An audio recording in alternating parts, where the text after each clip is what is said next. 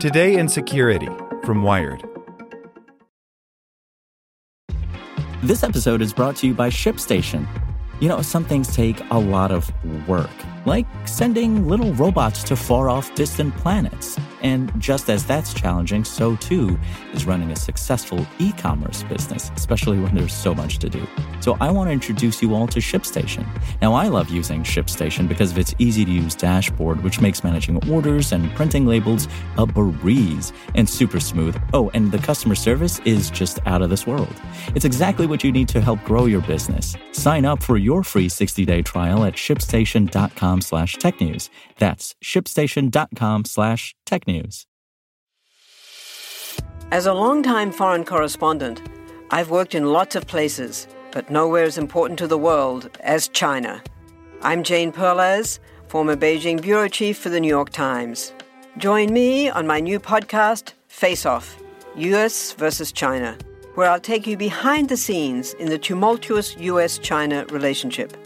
Find Face Off wherever you get your podcasts.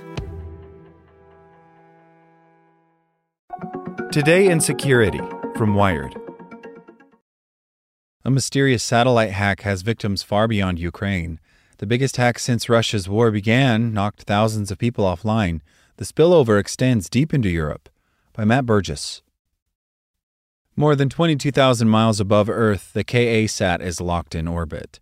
Traveling at 7,000 miles per hour, in sync with the planet's rotation, the satellite beams high-speed internet down to people across Europe. Since 2011, it has helped homeowners, businesses, and militaries get online. However, as Russian troops moved into Ukraine during the early hours of February 24th, satellite internet connections were disrupted.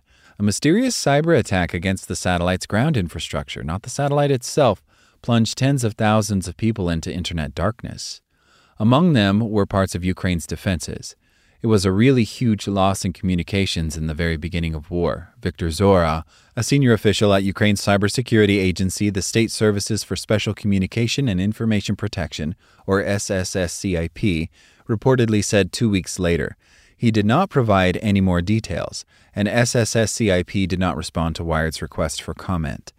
But the attack against the satellite internet system owned by U.S. company Viasat since last year had even wider ramifications. People using satellite internet connections were knocked offline all across Europe, from Poland to France. Almost a month after the attack, the disruptions continue. Thousands still remain offline in Europe. Around 2,000 wind turbines are still disconnected in Germany, and companies are racing to replace broken modems or fix connections with updates. Multiple intelligence agencies, including those in the U.S. and Europe, are also investigating the attack. The Viasat hack is arguably the largest publicly known cyber attack to take place since Russia invaded Ukraine, and it stands out for its impact beyond Ukraine's borders. But questions about the details of the attack, its purpose, and who carried it out remain, although experts have their suspicions. Satellite internet connections are often used in areas with low cable coverage, and they are used by everyday citizens as well as official organizations. The setup is different from your typical home or office Wi-Fi network, which mostly rely on wired broadband connections. Satellite communications are composed of three main components, says Letitia Cesari-Zarkin, a consultant at the United Nations Institute for Disarmament Research and a doctoral student at the University of Luxembourg. First, there is the spacecraft that's in orbit, which is used to send spot beams back to Earth. These beams provide internet coverage to specific areas on the ground. These beams are then picked up by satellite dishes on the ground. They can be attached to the sides of buildings or on planes to power in-flight Wi-Fi. And finally, there are ground networks which communicate with and can configure people's systems. The ground network is a collection of Earth stations connected to the internet by fiber optic cables, Zarkin says.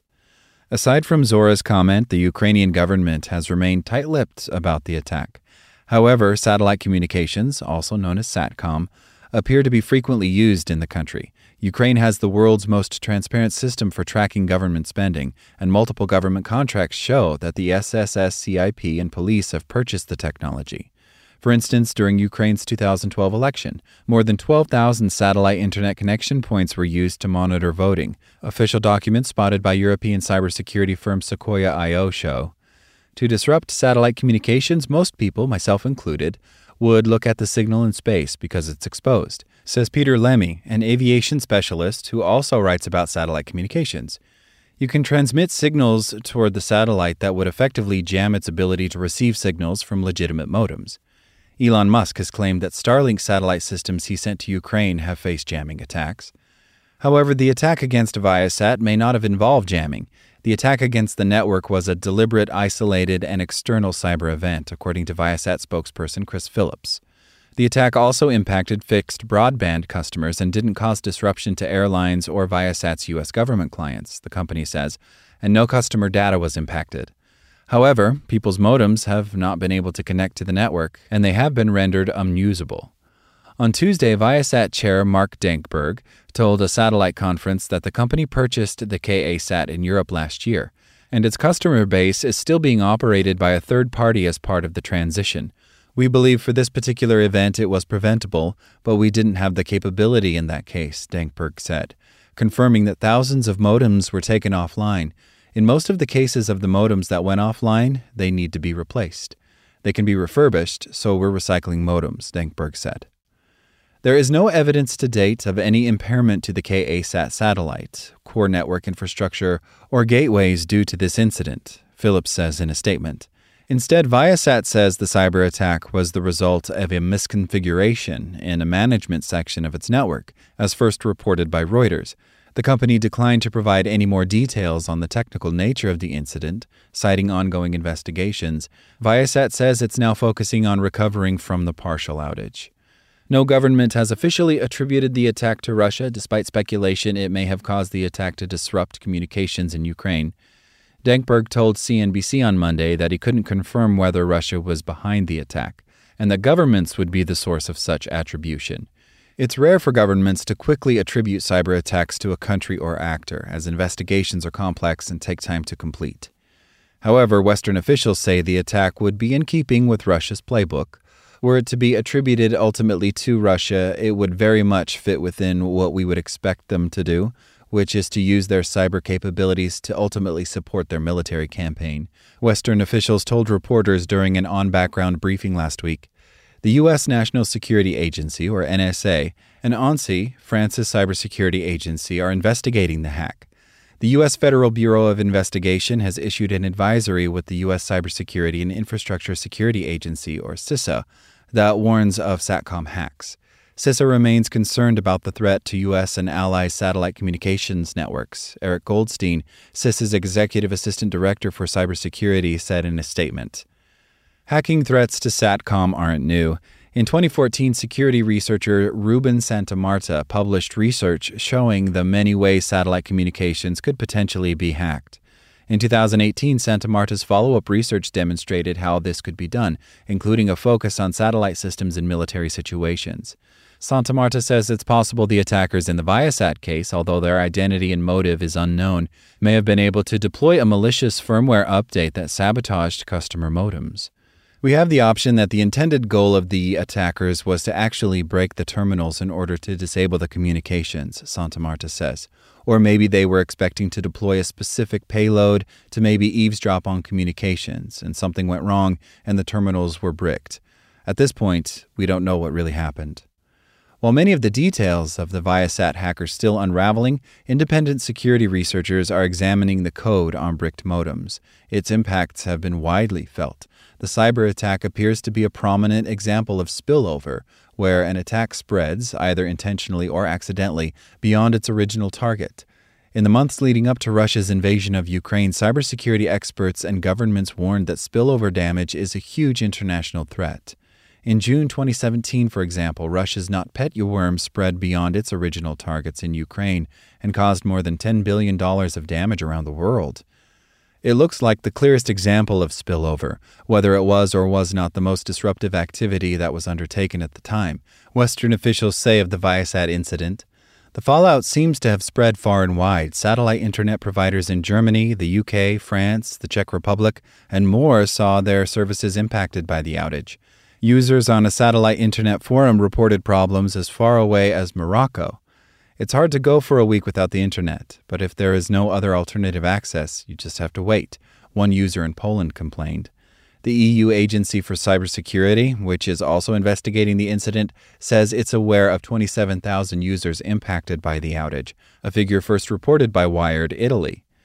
In one of the first signs the attack was taking place, more than 5,800 wind turbines belonging to the German energy company Enercon were knocked offline.